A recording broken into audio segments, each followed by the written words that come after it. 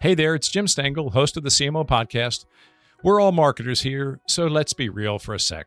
We all know that your website shouldn't be a static asset. It should be a dynamic part of your strategy to build your brand and drive conversions. That's marketing 101. But 54% of marketing leaders say web updates take too long. That's over half of you listening right now. And that's where Webflow comes in. Their visual-first platform allows you to build, launch, and optimize web pages fast. That means you can set ambitious marketing goals and your site can rise to that challenge. Learn why teams like Dropbox, IDEO, and Orangetheory all trust Webflow to achieve their most ambitious goals today at webflow.com. So Frank, can you think about the first brand in your life going way back that resonated with you, that you remember? Yeah, for me, the first brand was the Converse All-Star, Chuck Taylor. And I loved that shoe. It was cool. It was rebellious. It was countercultural. And I think I wore it until the soles came off, but that brand meant a lot to me when I was younger. Dr. J wore Converse, so that's part of it too.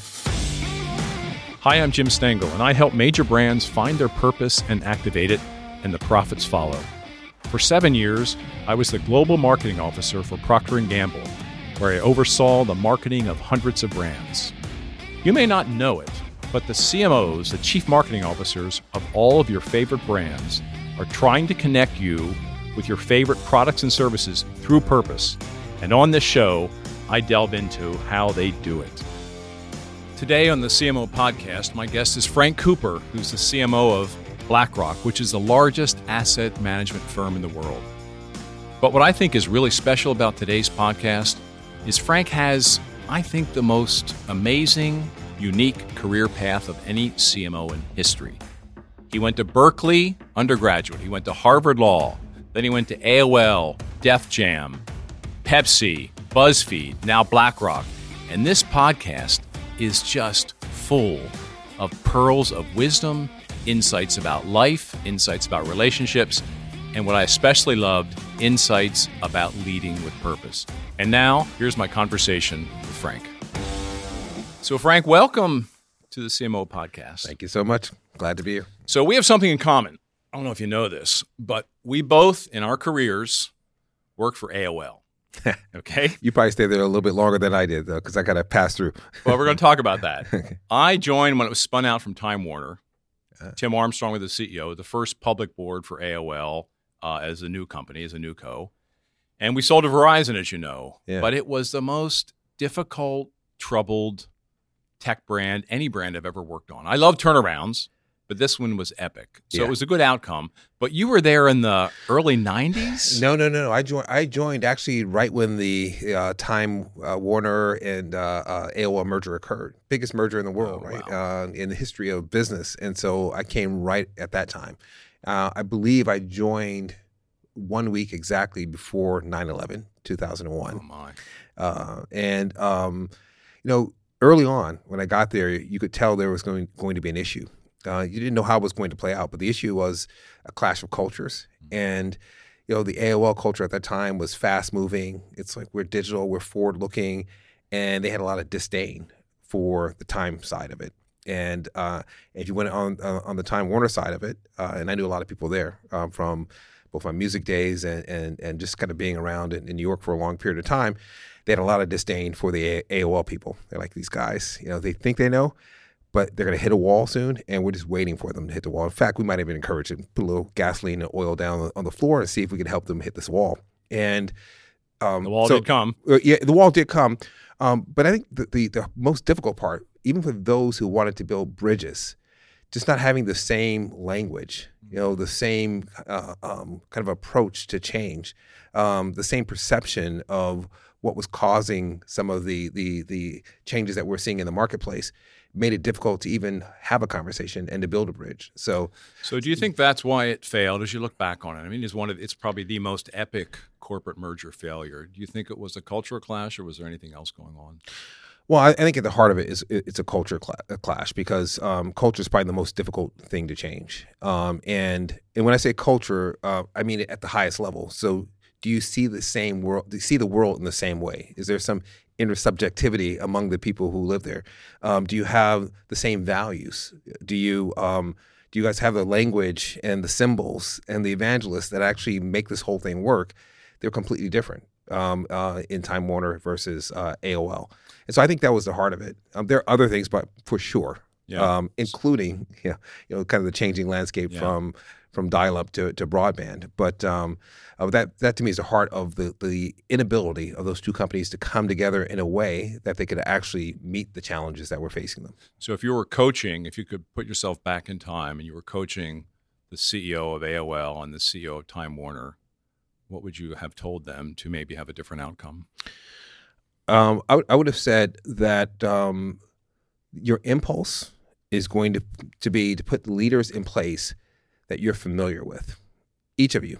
And you might even make compromises and say, like, you know what, Time Warner, you get one, and AOL, you get two. That's going to be your impulse. But that will lead to disaster. The right thing to do is to think about who are the catalysts for change? Who are the people who actually embrace it?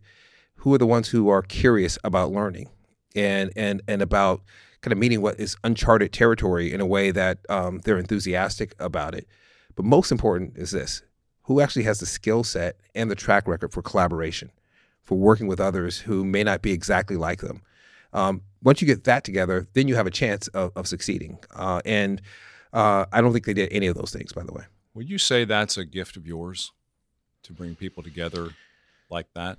I different kinds of people together and put teams together that can really do amazing things? I think it is. I mean, I never thought about it in that way. But, as I grew up in San Francisco, we grew up in a working class neighborhood that was extraordinarily diverse.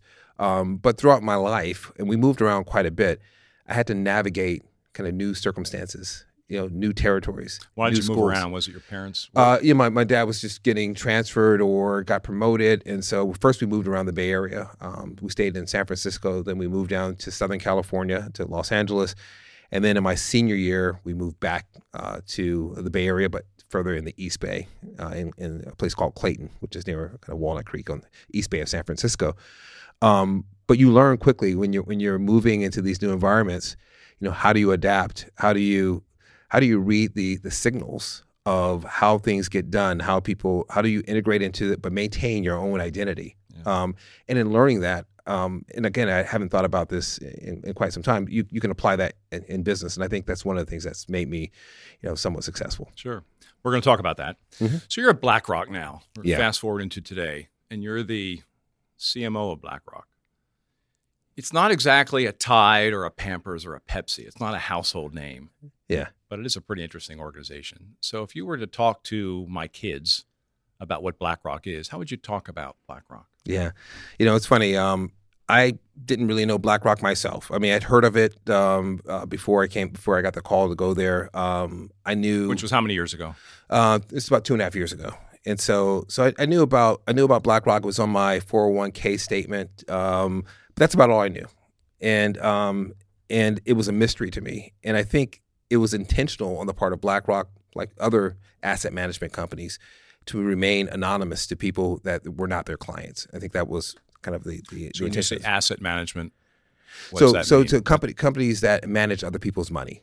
So there's asset management, and they manage clients' money, and then there's investment management. They actually raise money for people, and the business was extraordinarily successful in approaching it that way, right? So BlackRock went from 30 years ago, $0 of assets under management to $6 trillion of assets under management today. So something went right there, and that's great. But we're now the largest in the world, correct? It's the largest in the world, and we continue to grow, thankfully. Mm-hmm. But a few things have changed. One, increasingly we're getting people, whether it's academics or whether it's policymakers or even investors, are saying, "But who are you, and why do you exist?" And so that has led us to clarify who we are. So if I were explaining it, I try to explain it more about why we exist first, and before I talk about what we do. But what we believe is that more people should have the opportunity to experience well-being by having a better relationship with their money. So getting people to understand how they earn their money, how they spend it and save it, and how they invest it and how they give it away will actually increase or decrease their overall sense of well-being. And so what we do is try to develop solutions, products, platforms that actually help people to achieve that sense of well-being. We're the only firm that goes across the full spectrum. We have no bias. You want something that is simple, that's tracking an index or that follows a market like the S&P 500, we got that for you. You want something that's complex. You want technology. We have the largest technology platform through Aladdin. We have no bias except the client. And I think that's our unique advantage. We serve clients in order to enhance their sense of well-being. Got it. And you said if you were to explain this to my kids, you would start with kind of why you're here, why you exist, what your purpose is, if you will. Your CEO, like a year and a half ago, he writes an annual letter every year, right? Larry Fink. And he wrote a letter that kind of rocked the world, right? He basically said your criteria for investing is changing, right? Maybe I'm getting this wrong. Yeah, no, you're right. And the criteria will include, is a company here to do good things for the world and their customers? Do they have a sense of purpose on their own? And that just rippled throughout the world. Yeah. So I'd like to if you could give us a little bit of why he did that, what has changed for you after that letter? What has changed for your company, and what could others learn from that? Because this was the CEO of the largest asset management company in the world saying purpose is really important, and we're going to invest behind that. Mm-hmm. That's huge. It is huge. Look, he's not the first person to say purpose matters. And my whole career has been driven by a sense of purpose. But he's the first asset manager, investment manager, someone who's sitting at the center of the financial services industry to say that if you're going to survive long-term, if you're going to thrive long-term as a company, you better think about a sense of purpose that goes beyond profits. And the reason I think he got there is what Larry travels the world constantly. And what I love about Larry is he's a lifelong learner. So he's continuously talking to a range of people. He's talking to leaders of governments. He's talking to policymakers. He's talking to academics. He's talking to employees. He's talking to the man on the street. Larry is talking to everybody, and then he processes that information to come up with new insights about where he thinks things are heading. Love that about him. He's another great University of California alum, right? Yeah, he sure is. Yeah, UCLA. Yeah, he's UCLA. Yeah, and so I think in going through that process, what he started to hear was a theme. And that theme was that the discontent that we're seeing around the world is not isolated. So if you see populism in various parts of the world, whether that's Germany or France or Five Star in Italy or here in the United States or Bolsonaro in Brazil or in the Philippines, you're seeing it pop up around the world. What he concluded was that that's not a liberal or conservative issue. That's an issue of people feeling like they're left out. And he started to see that momentum grow. And that momentum is growing to such an extent that it's starting to raise a question about a corporation's social license to operate. And so this is as a foundational issue. He saw that there's a threat to the corporation's right to operate in the world. The second thing I think he saw was this, is that when you started to listen to various stakeholders, and whether that's used to be just shareholders, but now you listen to employees, you listen to community leaders, you listen to even suppliers.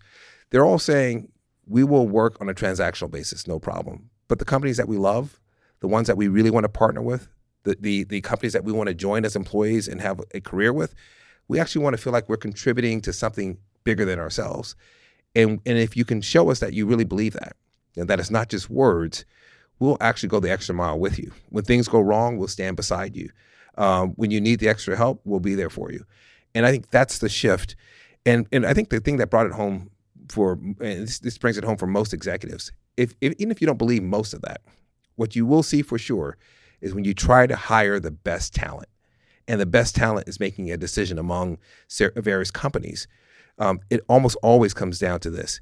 Can I contribute to something in a way that it is bigger than myself?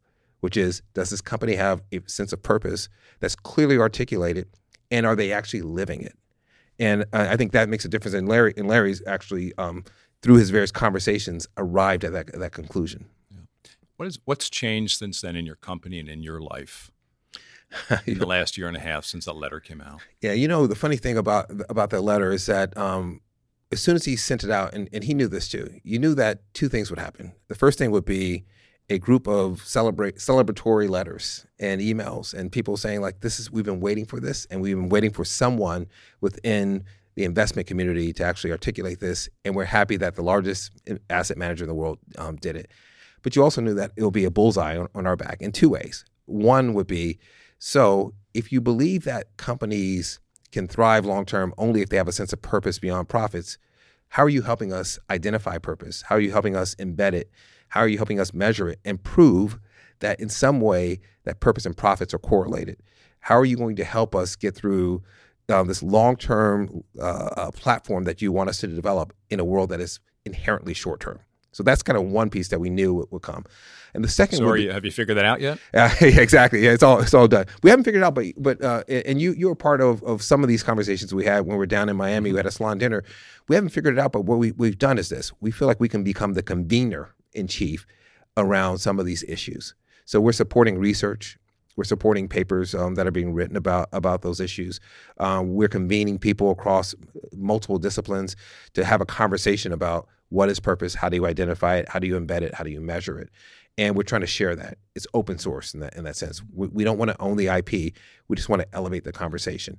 We don't have all the answers, but we think we can be a part of offering some of the solutions. Sure. Who are some of the leaders, Frank, out there who you think are acting on purpose, leading on purpose, seeing results from it, measuring it, embedding it? Yeah. I mean, well, one, I think CVS, the pharmacy store, is acting on purpose and living their purpose. And for me, it was a remarkable thing to see. You know, I think it was a couple of years ago now. CVS made the declaration that we are essentially a healthcare company. We care about the health of people in our communities, and we want to enhance that. And someone called them out and said, I don't understand how you can be a healthcare company when you sell cigarettes.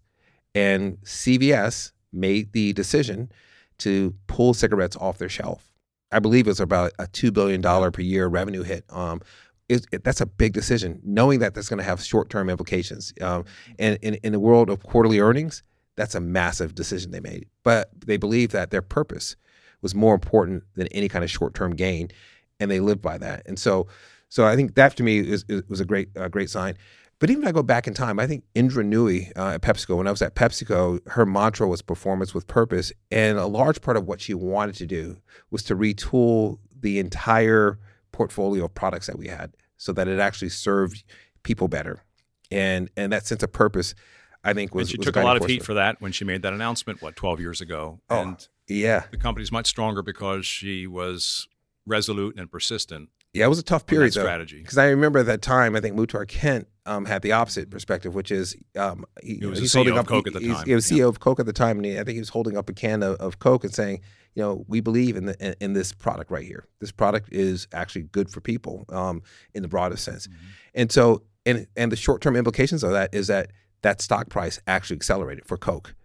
And Pepsi struggled a bit. And it's because if you looked at it in the short term, everyone knew that the transition would take time to move people from, full caloried soda to better for you products. And so I think she was ahead of her time, but fortunately she set it up in that way where now I think they're reaping the benefits of it. So let's go back to Pepsi and some other things here. I think you've had, of all CMOs in the world, maybe the most interesting career path, right? You started at Berkeley, which you told me. Then you went to Harvard Law. Yeah. Not many CMOs go to Harvard Law. True. Then you came out and you worked at Def Jam, Urban Box Office, which I think you helped found, AOL, PepsiCo, BuzzFeed, BlackRock, and you were CMO of Pepsi North America, BuzzFeed, and now BlackRock. Yeah. So, gosh, what insights do you have about that career path? And what one assignment or period in there really stands out in your development as a leader and as a person? Yeah. So I got to take you back to law school in order, because there's a pivotal moment in law school that actually set me down this path. And it's not like I mapped this out that, what I'm going to do? I'm going to go in entertainment. Looks pretty good now. Technology, then packaged goods, and then finance. I got it all mapped out. It wasn't that. But it was pivotal. I was a summer associate at a firm called Irella Manella in Los Angeles, and it was one of those kind of boondoggles at the time where great dinners, good apartment, good salary, the whole thing, Los Angeles, the whole works. I don't know if they do that anymore. And so I was working on a case of Tetris, and Tetris was created by a Russian scientist at the time of the Soviet Union. But the problem is the Copyright Control Office of the Soviet Union issued a license to both Nintendo and Atari on an exclusive basis. So all hell broke loose, right? And so someone came in and said, Frank, do you have a passport? I said, I got a passport. They said, okay, 2 days you're going to the Soviet Union. And you're going to travel over with Hal Kruth, who's a 20-year partner, and you guys are going to basically do depositions of a bunch of people. The scientists who created the game. At this time? I was probably 21, 22, something like that. And so we go over to the Soviet Union and we start to hold these depositions, and they're going fine. Of course, we're not getting much information, but you have to go through the motions. But the strange part of it was this: is that at the time it was the time of perestroika, so it was still you still had tanks on the street, but you had empty restaurants, and so there's only one place we could eat. They served basically roasted chicken and vodka, and that was it, and beer, roasted chicken, vodka, and beer. And we went there every single night. And so we started to get to know each other. And he asked me a question. And this is what changed the course of my whole career. He basically said, so Frank, what do you want to do? I said, I think I want to teach ultimately. I love constitutional law. I'm working with Larry Tribe. I love it. It's, the intellectual rigor, all that stuff. And so he listened the whole time. And he said, look, okay, this is the only thing I'm going to tell you. And then we're going to go back to drinking vodka and eating this roasted chicken. Whatever you do, you're going to work long hours. You're gonna increasingly spend your time. Your personality is such that you're gonna actually be obsessed with whatever you do. The downside is this: if you don't connect your personal passion with that, what will happen over time is your personal passions will start to go to the wayside. And I promise you, trying to find a sense of fulfillment in your job will become increasingly difficult. So you're at the beginning of your career, why not solve it right now? Figure out what do you love, what energizes you, and then connect that to your job. And there's plenty to do in law that crosses a full range of activity. So just figure it out and then connect those two things together. It was a much more difficult process than just going home one night and thinking about it. But I landed on this idea of what I love. The thing that energizes me is whatever actually helps other people expand their potential. You started looking at the stories and things that actually made me feel a sense of fulfillment. And it was that. I looked at music that way. I looked at technology that way. I looked at the work at BuzzFeed that way. I look at the work at BlackRock that way. And so that's been the common theme for me. If I don't see that connection, I just won't take the job. I won't join it. But I've been able to find that connection point. And that was a long time ago when I was fortunate to have that conversation early in my career. Yeah. It's still wise advice, right? Yes. Yeah. And I'm sure you're giving it these days to the people that you're recruiting. Yeah, it's funny because as we started to go into the purpose work, part of activating purpose with employees, it feels full circle to me in a way, because the way I believe you should activate purpose with employees is to help them find what they're passionate about and what their strengths are. It's got to be a little bit of both, right? You can't be like, I'm going to audition for American Idol and you can't hold a pitch. You're going to have a strength that actually matches the passion a bit, and then connecting that to a sense of purpose on their job. I think that's the first step in activating purpose, and it has to be with your employees. So we're in the process of doing that now. So in some ways, it's full circle. It's just that now I think we have much better tools to allow people to actually explore, their strengths and their passions, and then find and connect that to a sense of purpose. You sound like a great boss, Frank. And so what do you, if I were to talk to your employees at BlackRock, and I went back to BuzzFeed and Pepsi, what would they say about you? What would they say that Frank's especially good at, or Frank had this impact on me?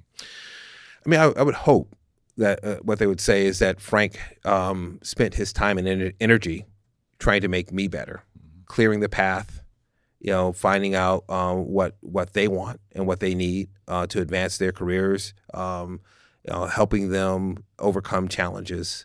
I try to focus on this idea of serving them in a way that actually allows them to reach their full potential. And sometimes I've been successful at it, sometimes less successful. But that's my intention. Mm-hmm. Super. So I want you to talk a little bit about the 3 CMO roles. Yeah. Pepsi and BuzzFeed and BlackRock, really different companies, right? So I'd like you to tell me, what's the biggest thing you've learned from those experiences about the CMO role? I mean, is the work different at those three companies? Yeah. Did you focus on different things? I mean, kind of what was the work at those three companies, and what was your biggest learning or takeaway from those three experiences? Well, they're so different, but there's a common theme, but they're different because they're different in time and different in space. Sure. The common theme, though, is that all those roles dealt with change, but from a different perspective. PepsiCo was dealing with change from the perspective of a large corporation that kind of moved fairly deliberately, but all the growth was happening with startups who were moving in a nimble and agile fashion. And so for me, at PepsiCo, the role of PepsiCo was, number one, keep these big brands going. Trying to make sure that they don't decelerate and gain some momentum with big brands like Mountain Dew. We were able to accelerate that brand in a way that they hadn't seen in So what did you do as a CMO to do that? That's hard. Yeah. So what did you focus on? What was the work? The big shift for me at PepsiCo was to shift from this whole mindset, mind share approach to marketing, where you're trying to get a piece of kind of the brand and kind of taking a piece of someone's thought processes, to actually becoming a culture share brand. I spent much more time and energy thinking about what's happening in culture, and then how is that going to shape behavior.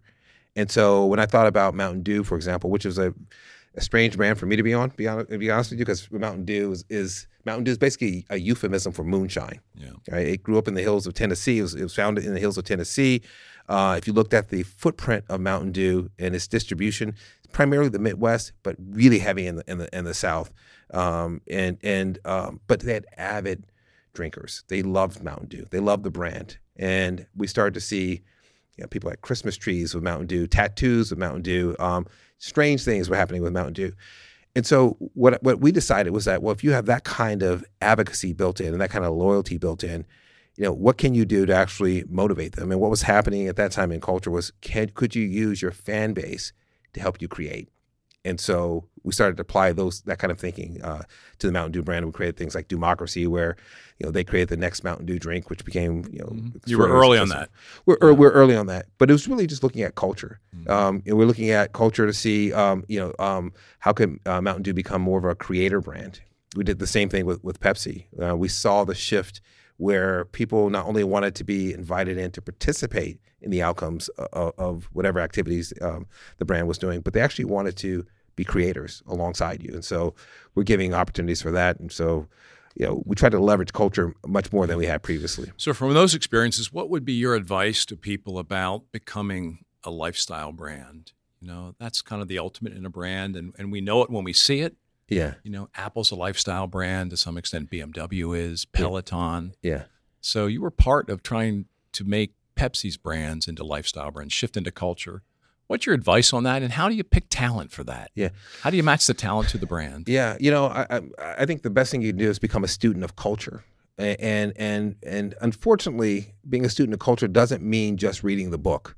It's not just about picking up the magazine. It's actually getting out in the world and interacting with people, but people who probably are not like you.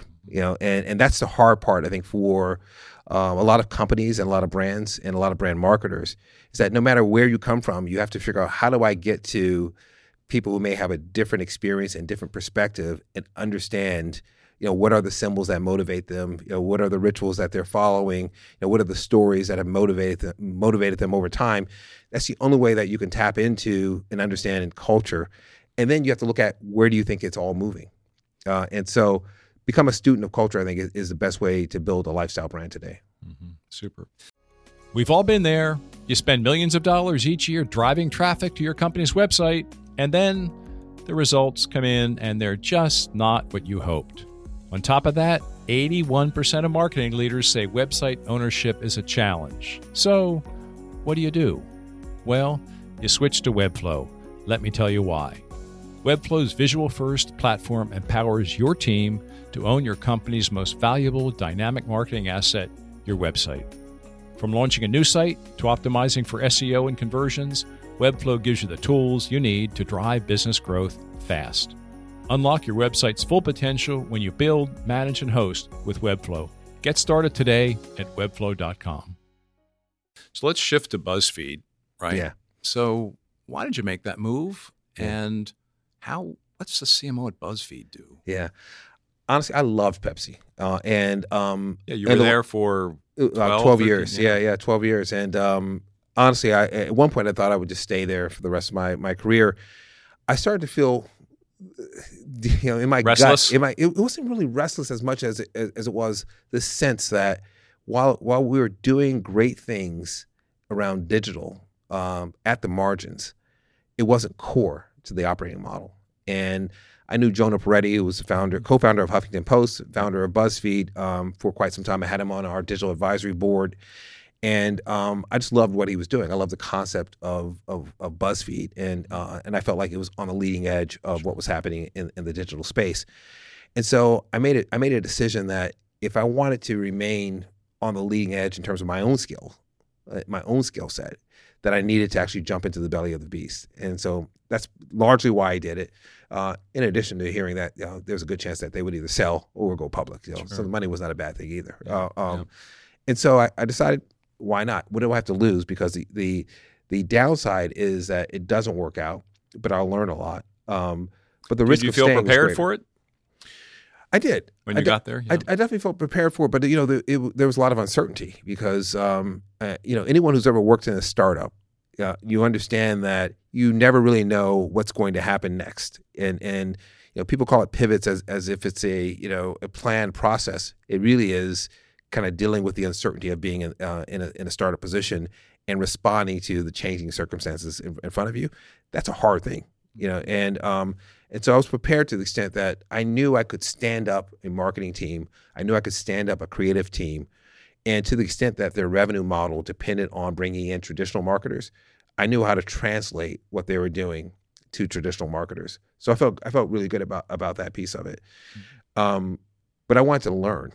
And I wanted to learn, so what is this, how do they create, what's the new way publishers will create content? How do you put a data scientist beside a creator and make it actually work? Mm-hmm. How do you run algorithms in a way that the algorithm doesn't take over all kind of human creativity? I just wanted to learn, but I wanted to learn it as a practical matter. And that's partly what I did when I was there. Yeah. Then you went to BlackRock. It Yeah. was a compelling situation. Why did you make that jump? And what does a CMO of BlackRock do day in and day out? What's a good day at BlackRock? What's a bad day as a CMO? A good day and a bad day is probably all wrapped in one. So I was at BuzzFeed, and I get this call from a headhunter, and they said, "Hey, look, we represent BlackRock. We've been looking around for a CMO. Your name's come up several times. We think we'd like to talk to you about the role." And my response was, I don't really have any disdain for financial services, but two things. One, I know nothing about financial services, nothing. And then two, I'm not even sure I'm interested in financial services because my understanding of it, at least, is that marketing historically has been more about sales enablement in financial services. And I'm more of a lifestyle marketer, cultural brander. And so at best, I would have compliance knocking on my door probably every single day. It just doesn't seem like a great fit. So I gave them some other names. There was a guy who was at BlackRock that I've known for a long time, who was the director of presidential personnel under Obama. So he called me and he said, "Hey, Frank, I heard you blew these guys off, And I was like, "No, I didn't blow them off. I gave them some other names. It just doesn't seem like the right fit for me." And so he said, "Look, I think you're probably underestimating what we want. And you should at least come in and talk to Larry Fink, who's the co-founder and CEO of BlackRock. Talk to him because I'm telling you, what they are describing sounds a lot like you. They're talking about leveraging technology more, modernizing the marketing practice, but more important, they're talking about how do we build a brand that actually has broader resonance beyond our clients, and something that we don't do very well, but they're hungry to get it done." So I went in and talked to him, and he started to talk about that vision. And I got excited about it, but I've been around long enough to know that if the CEO gets excited about it, doesn't mean that the company is ready for it. And so then I talked to other people to see whether his direct reports and the layer below them actually believe the same thing. And I kept hearing the same theme, which was this industry will change in a fundamental way. We have a choice. We can either try to manage a slow decline or we can lead the change. We've made the decision to lead the change. And for me, that's my sweet spot. I love dealing with industries that are changing, companies that want to lead the change. And so for me, it was kind of what I've always done, which is how do you build a brand that actually has deep resonance with people? How do you establish a sense of purpose and a statement of purpose and purpose actions within the company? And then how do you modernize the marketing practice so that we shift from kind of long form white papers to more short form visual content that's easily digestible, whether that's for a professional or for kind of the mainstream public. Yeah. That's a good to-do list for any CMO, Frank. Yeah. You just reeled off there. Tell me a little bit about your relationship with Larry. I mean, the CMO-CEO relationship is so important. Yeah. And when they're on the same page and have the same vision, it works well. And when they don't, it's problematic for the whole organization. So how do you cultivate? What's your advice? He's a busy guy, right? Yeah. He's not around much. He's got a lot of demands on his time. Yeah. How do you do it? Yeah.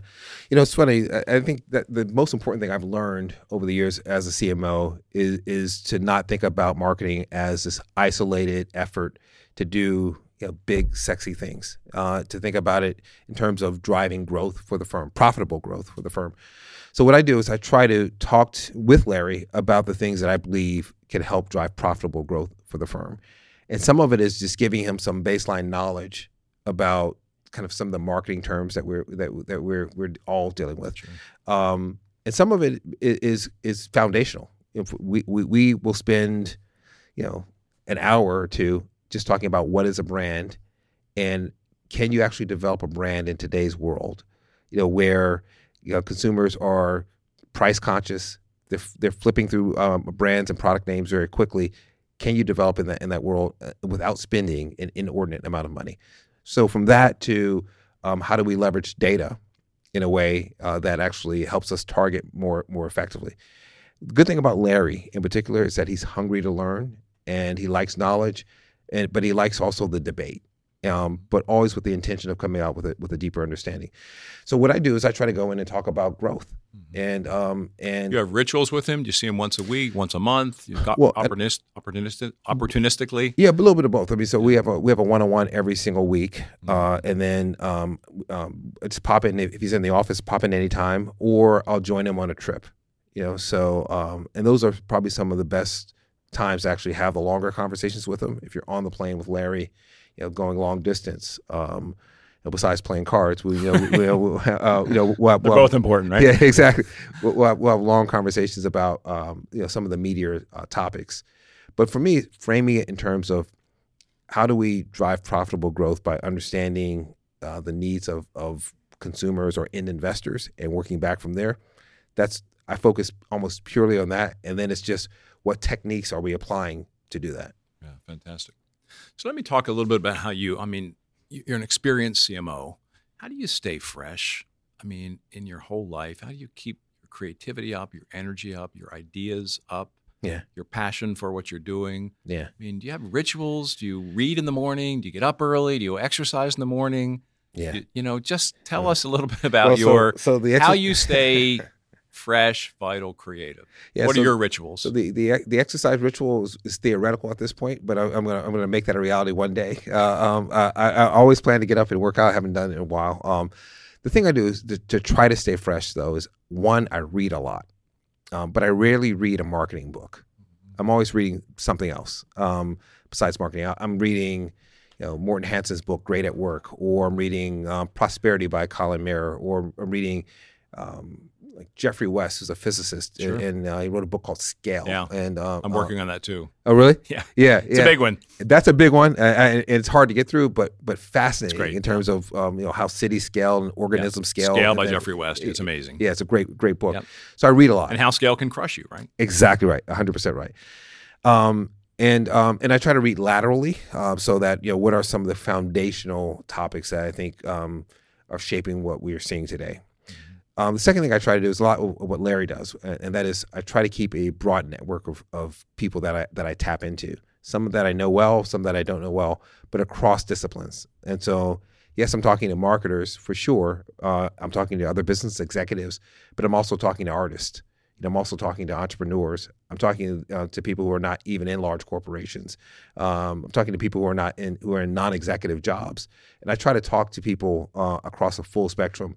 And that I try to do in a disciplined way. And I keep room on the calendar to do that. For me, that's been the best way. Who have you met recently that's been inspiring or interesting for you? It's a great ritual, by the way. Yeah. Well, the thing that pops up for me is when we were down in Miami, we had Frank and I were together at a conference in Miami a few weeks ago. Yeah. And it was great. We had a CEO of a bank there. We had chief investment officers, next to us. I think we had a couple of other marketers, but it was Cobra, who's a street artist, that actually, for me, was the most profound part of that meeting, because Cobra, he talked about why he did what he did. And he's famous now as a street artist, but he was never motivated purely by the money. He's motivated by this idea of this public act can actually change the way people perceive themselves, perceive the world. This public act actually can spur action. And that was probably the best and purest form of purpose that I had heard. And so that for me was profound, and that was a street artist. Yeah. He has like 90 murals in New York City, right? Which I didn't know until he told us that. I haven't seen them yet. Yeah, he's remarkable. So Frank, what do you love about your work now, and what drives you crazy?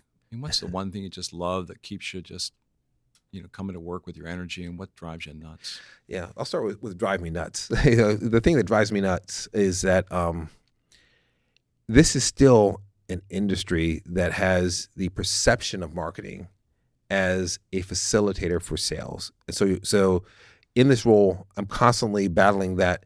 It's not even battling the perception as much as the muscle memory that's built around that.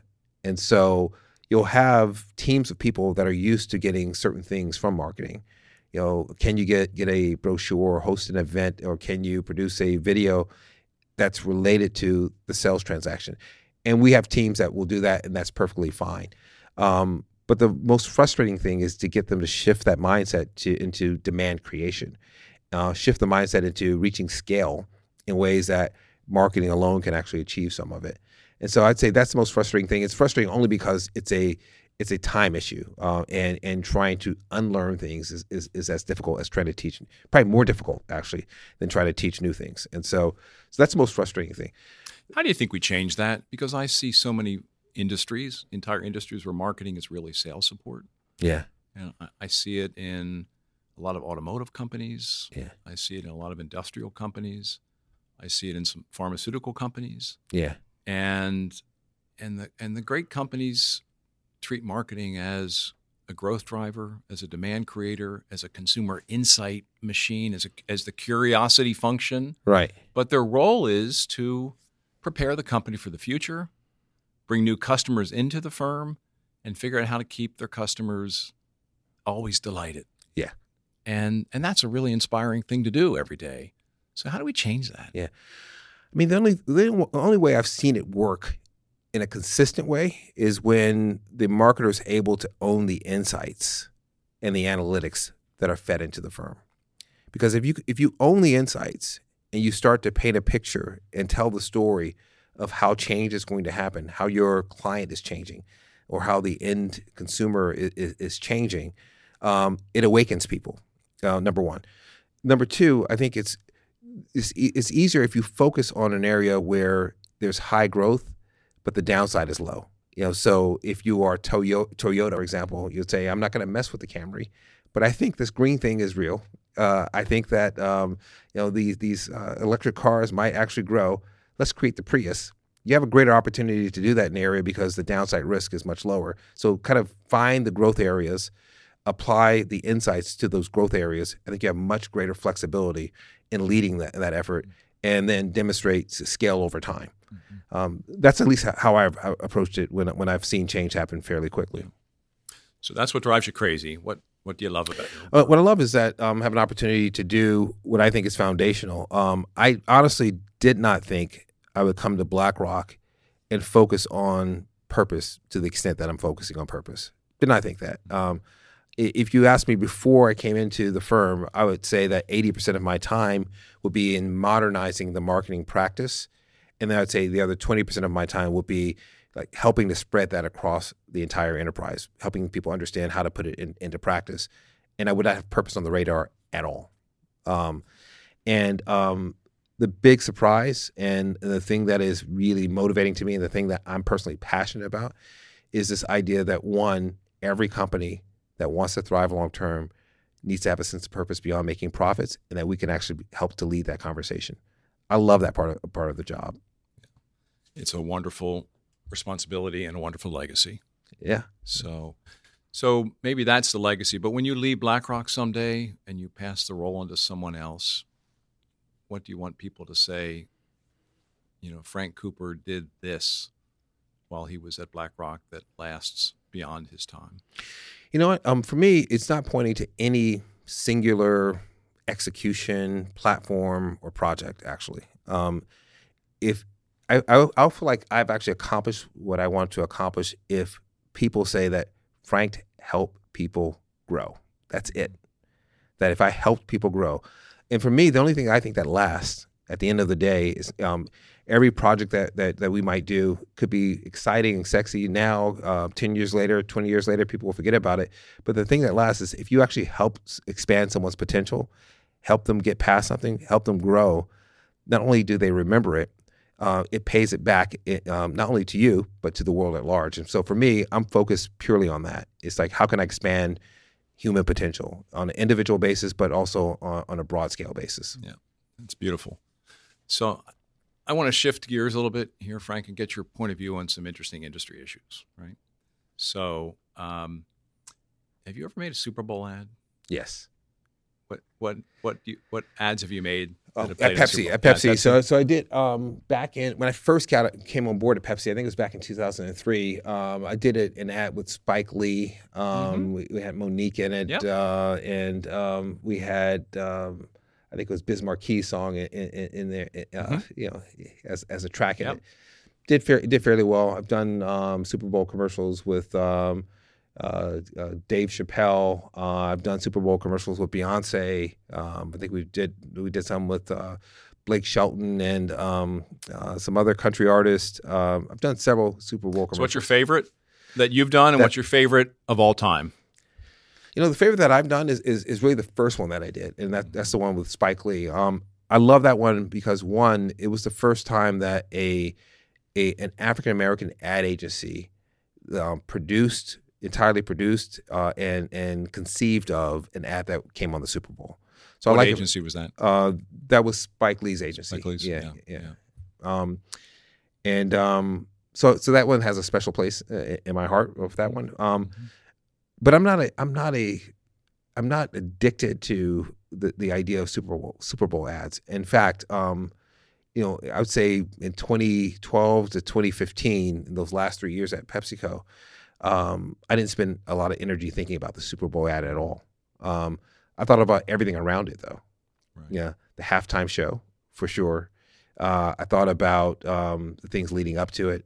I thought about the aftermath of it. I thought about the content that people might see adjacent to it. I thought about almost everything but the Super Bowl ad itself, even though I think that's a great forum because it's hard to have that kind of simultaneous viewing, 115 million people, and it's hard to have that kind of focused attention, which that live event can give you. So I think it's a great forum, but I was looking at more of how you sustain that kind of connection and sustain the conversation. So I started to look around the Super Bowl as opposed to within it. But even with that said, do you have a favorite Super Bowl ad of all time or a favorite ad of all time? I'm old school on that one. Yeah. And it's unbelievable that that this is still the one for me. But I guess two. One is definitely 1984. I mean, that for me is just, it was such a powerful moment. And talk about someone who understood culture and kind of the right moment in time and how to project that. It wasn't just that it was 1984, the year, and it wasn't just that 1984 referred to the book. It was like at that moment in time within culture, people wanted to see that you could actually resist what you saw as the establishment. And he represented that well. Then going to the opposite end of the spectrum, I think the Budweiser "What's Up" ad, it was just silly, but it's catchy. It was memorable, and it became like a meme out in the marketplace. Yeah. So those two. So switching from Super Bowl advertising to marketing, is there a marketing campaign or an idea that really stands out for you as just like blows your mind, so good, so powerful, so effective? I'm actually still blown away by Nike. And I'm blown away by the fact that they've been able to make that transition from a brand that was a traditional big TV advertising brand, with the "Just Do It" tagline in it, with major stars, Michael Jordan, et cetera, to where they are today, where I think they're building community, where they're personalizing activities for people to actually enhance their fitness. I'm more impressed. I'm really impressed with that. So I look at Nike Plus and all the efforts that they're doing, from what used to be the watch, but now is the app. I'm super impressed with that one.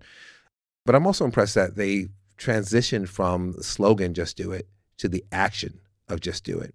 And when they decided to, and I'm sure they calculated the upside and downside risk of this, but when they decided to support Kaepernick, which was obviously a very conscious decision that had multiple ramifications. Some people were burning tennis shoes and things like that. They basically said, we're going to take a stand behind the people that we think represent the values of this brand. And to me, that was big.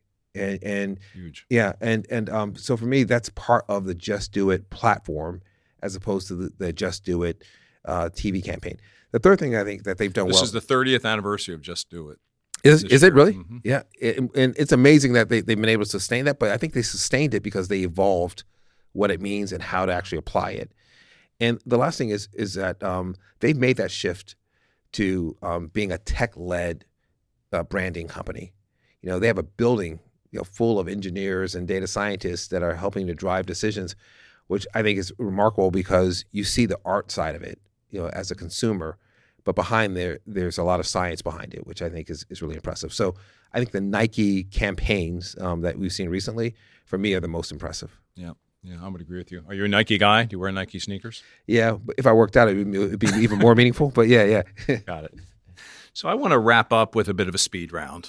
Okay. And the first question I have for you is, what's a brand that you cannot live without? Oh, Amazon. Yeah. Why? I can't live without Amazon because and it's almost unfair because, one, they have made it so convenient to actually order the things that I want to order. Free shipping, at your fingertip. I can track the orders. It's just so convenient and so easy. I find it very difficult to live without that brand. And it's so ridiculous at this point that I'm ordering things that I probably don't even need. I'm like, you know what? Why don't I order an extra razor just because? Yep. Yeah. Yep. Yeah. But Amazon, I can't live without. I haven't told my wife yet, but I actually bought yesterday unlimited music on Amazon just because they popped up on Alexa. Yeah. I wanted to listen to an album, and they said, it's only $3.97 a month or something, 1 month free of trial. So what the heck? That's right. So That's right. Easy. Yeah, exactly. How about your wife? What's a brand she cannot live without? Oh, wow. That's a great question. If you saw her closet,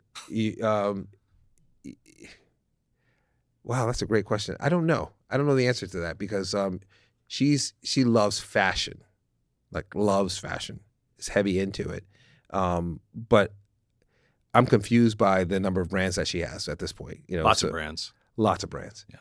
I would say right now probably Chanel and probably on the Chanel we call it pocket bags, and some of that stems from the fact of that Gucci's had issues and Prada's had issues, and so the Gucci controversy and the Prada controversy has led her to actually back off of those brands, and so suddenly Chanel seems to be popping up everywhere. Got it.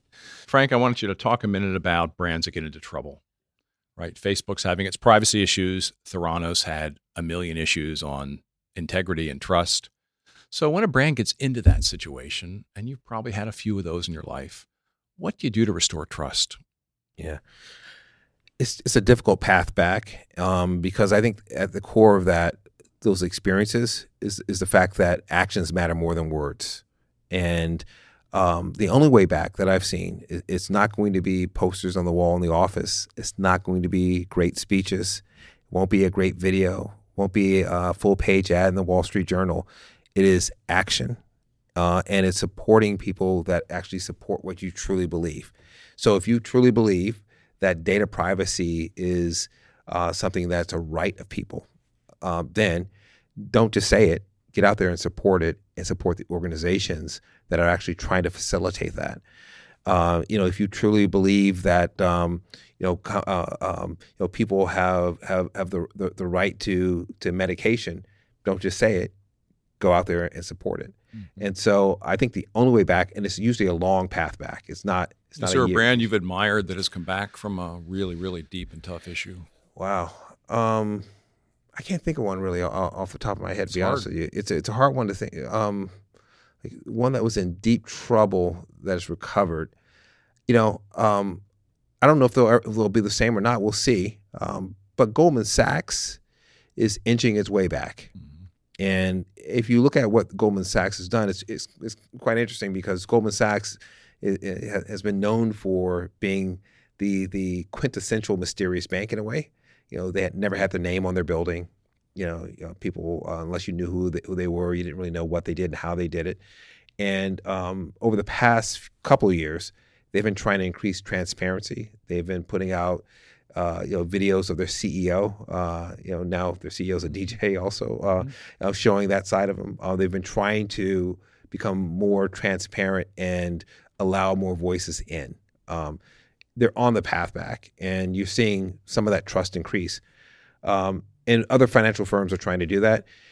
If you look at the Edelman Trust Barometer and how that's increased over the years, what's interesting about it is that trust in financial services has actually improved a lot over the past 2 years, but mostly with existing clients. And so I think it's still a long ways to go with the general public actually believing and trusting that financial services firms have their best interests at heart. But Goldman at least is making an attempt at it. I can't think of any other firm though that's actually dug its way out. We have to think about some controversies that have happened over the past 10 years or so. Yeah, I think Bank of America is one of the that are Wells trying Fargo. To come back. Wells Fargo, but they've stumbled. Yeah. I think Target had a bunch of missteps a couple of years ago, and they certainly have roared back. Yeah. And I think in the same category, Walmart, 10 years ago was seen as a little bit of a villain. Yeah. And I think through their behavior, they've gradually rebuilt trust. So I think those are a few of them, but it's a hard thing to do. Yeah, it's very difficult, especially now because the corporations don't control the communications channels now. Right. You have the reason behavior I think is so critical now is you have to get other people to stand up for you. Yep. That trust is now distributed among a wider range of people, and that's where they actually draw their trust. That's why people trust Airbnb and Uber, et cetera, because it's not that they trust the corporation; they trust others on the platform to help police it. And so I think that's a big shift though for major corporations. Yep, super. And the biggest passion right now in the world for you? I know you talked a lot about BlackRock and purpose and your family. Yeah. But anything else that? No. Honestly, I'm simple in that regard. It's definitely my family. Very passionate. My wife, my son, my daughter, and my extended family. Very passionate about that, but also about this idea of purpose. Both BlackRock's purpose, of helping more and more people experience financial well-being, but also helping other companies find purpose and making that part of kind of the standard practice of business going forward. I'm passionate about that, and I think there's a lot of runway ahead for that. No, absolutely, and I'm delighted you're doing it. It's changed the world. Everyone I talk to is talking about BlackRock's letter and how the company is changing the world. So I think it's a huge force for good now. It's great. So last question, Frank, who else would you like to listen to on the CMO podcast? Lauren Hobart, someone who that we worked together at PepsiCo. She's now president of Dick's Sports. She was CMO for a long time there. She recently became president. But I think what she's doing, she's bold, brave, principled, rooted in purpose, and a really, really smart marketer. I'd love to hear kind of Lauren's point of view. We'll get her in the studio. That'd be great. Frank, thank you. Thanks a lot, Jim. It was amazing. Yeah, appreciate it. Thanks a lot. That was my conversation with Frank Cooper. I was so inspired by Frank's advice, wisdom, and insights about acting on purpose, investing in your people, and leading a company whose objective is to make this world better. It was so totally inspiring. That's it for this episode of the CMO Podcast. If you found this helpful and entertaining, I would be so grateful if you could share our show with your friends. And I would be super happy if you subscribe so you can be updated as we publish new episodes. And if you really want to help, leave us a 5-star rating and a positive review on Apple Podcasts or wherever you listen. The CMO Podcast is a Gallery Media Group original production.